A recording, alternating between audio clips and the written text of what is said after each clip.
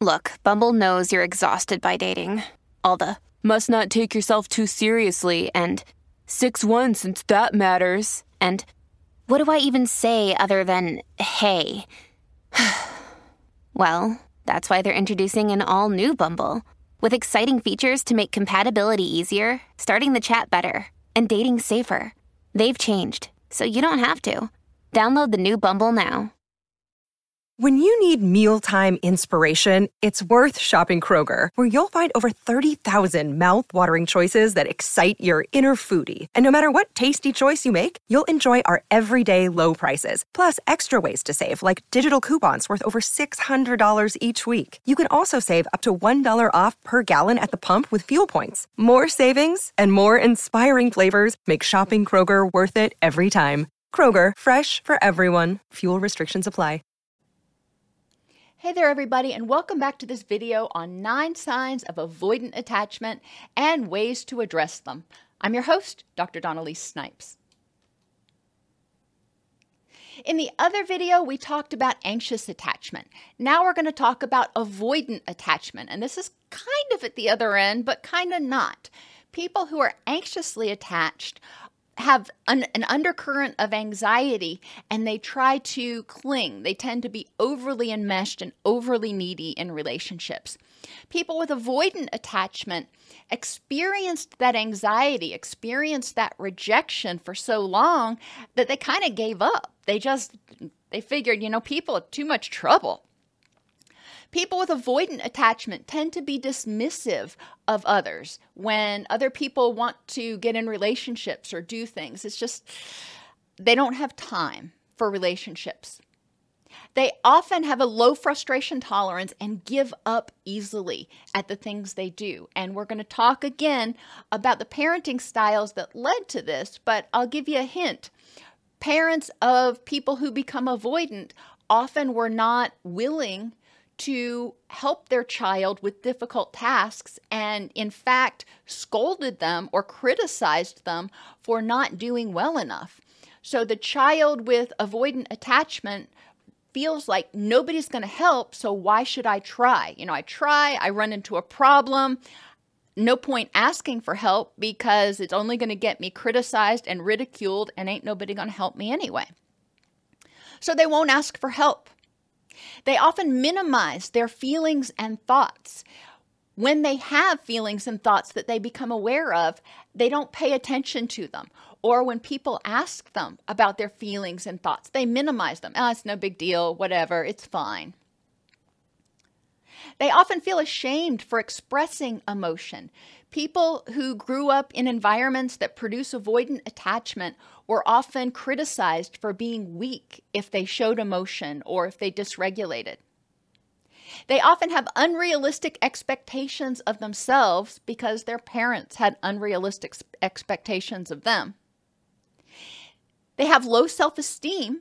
Well, parents' unrealistic expectations, they couldn't meet those expectations. Not only couldn't they meet them, even if they had help, but the parents weren't even willing to help them. So it was a double whammy. So they feel bad about themselves because they don't feel like they've ever been able to do anything right. Many take it to the extent of believing they don't deserve love. They have this core shame because of how they grew up, that they don't believe they deserve to be loved. And the relationships that they do have are often extremely superficial. They have these boundaries around their heart and around their thoughts that are like fortresses, because whenever they've shared before, it's been criticized or ridiculed or negated. So they don't let anybody in. Any relationships that they have are going to stay up here on the super surface level.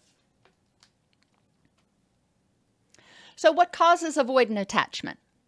Well, parenting, as I mentioned before, and there are other things, but they found that people who grow up in certain environments tend to develop more avoidant characteristics. And the person who becomes anxious in their attachment grew up in insensitive and inconsistent environments where sometimes the caregiver was accepting, sometimes rejecting, sometimes just ignored them. In the avoidant attachment household, the caregivers were insensitive. Again, not necessarily always intentionally. Sometimes if the child was neuroatypical, for example, the caregiver may not have realized. Other times, the caregiver may have had an addiction or a mental health issue that kept them from being able to even be consistently aware of the child's needs and sensitive to those. However, when they did notice the child's needs, when the child would cry, when the child would have a need, the caregivers were rejecting. The message was usually, you're too much trouble, you're never good enough, you don't deserve love or comfort.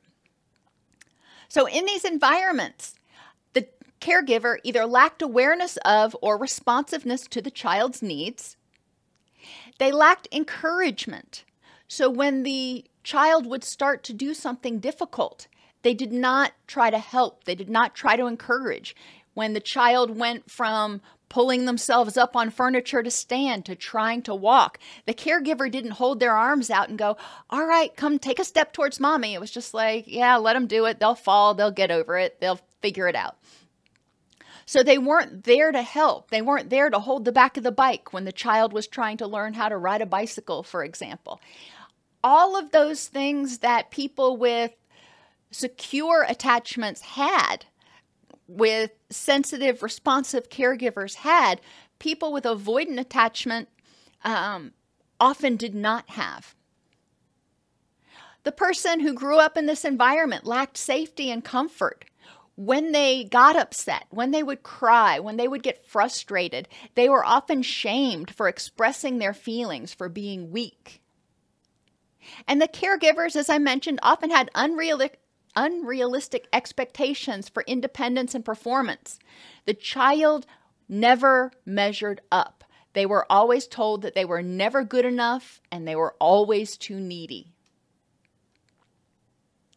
Interventions. Again, obviously, these are just a few things that might get you started. There are a lot of issues that need to be unpacked for people who grew up without a secure attachment.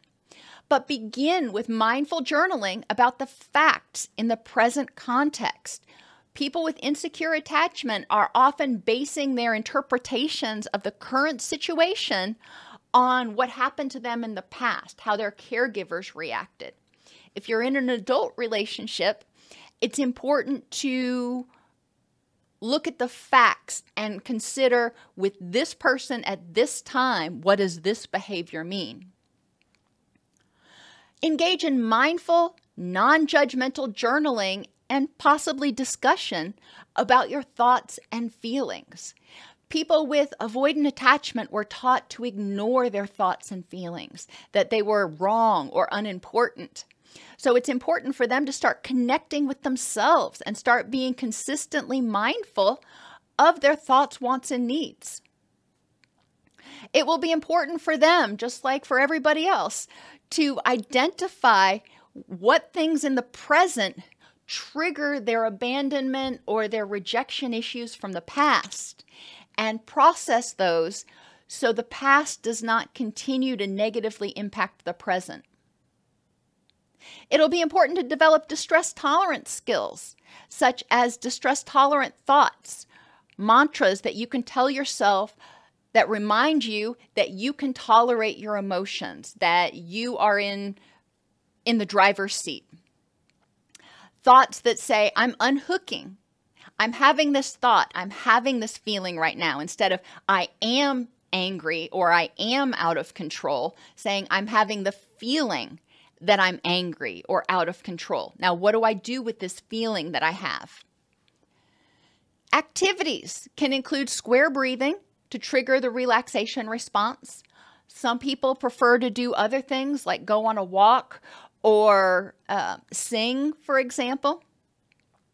Guided imagery, any sort of image that helps you feel safe and empowered, can be helpful for tolerating distress. And sensations. Sometimes the best way to turn your attention away from something that feels overwhelming in the moment is to counter it with something equally powerful, like plunging your hands into a pitcher of ice water. Take steps to develop friendships. A lot of people with avoidant attachment have basically given up on other people. Learned over time that the people in their past were not safe, so they haven't given anybody else a chance. Taking steps to start developing friendships doesn't mean jumping into a relationship, doesn't mean having to bare your soul to somebody. It means connecting with people in a meaningful way and starting to gradually develop trust. And respect boundaries while getting reassurance that it's not rejection. And as opposed to anxious attachment, where the person with the anxious attachment fears rejection, in avoidant attachment, it's important to respect boundaries and have your boundaries respected, but also let the other person know, I need some space. This is getting too close for me too fast. I'm not rejecting you. I just need to go a little bit slower. So it's a little bit opposite. Two people who are avoidant do not tend to do well together because you have two people who really don't want to be in relationships and really don't trust one another. So that's usually not a good setup. People who are avoidant have difficulty with people who are anxious because one wants to pull away and one wants to run after. So that tends to be a disaster. The best relationship situation for somebody who has avoidant attachment is with someone who is securely attached. Someone who is securely attached can recognize that the person who is avoidant needs a little bit more space, may need to feel safer before they talk about their feelings and emotions, etc. If the videos on this channel have been helpful for you, please support us in our mission to make high-quality practical content available to everyone. You can donate at docsnipes.com/donate. Join the YouTube channel at docsnipes.com/join. Or you can purchase a thanks on any video that you happen to like. Avoidant attachment is one of 3 types of insecure attachment that may develop as a result of insensitive, rejecting parenting. The person who is avoidantly attached often is unaware or dismissive of their thoughts, wants, and needs. They've often never felt safe in the world or with other people. They tend to have a low frustration tolerance because they were never given encouragement. When they failed before, they were either criticized or just ignored. They have poor emotional awareness and regulation skills because they were always taught that emotions are weakness and you need to keep that stuff buttoned down. Changing avoidant attachment requires that the person feel safe in the present context. They need to feel like they are able to express who they are without fear of rejection, and that doesn't happen overnight. They need to feel like they're empowered, so they need to be the one to set the pace of things if they want to change their attachment style. And if they do want to change their attachment style, again, they need to be the one to control the pace. This will help them feel safer in the environment. They need to recognize how their relationship behaviors developed as a result of trying to survive a rejecting, neglectful, or abusive environment. They need to learn how to recognize and have compassion for their own thoughts, wants, and needs. Instead of telling themselves that they're stupid for feeling a certain way or criticizing themselves, saying, I shouldn't be upset over this, non-judgmentally, mindfully aware of how they're feeling and have compassion for the fact that they do feel. Everybody feels.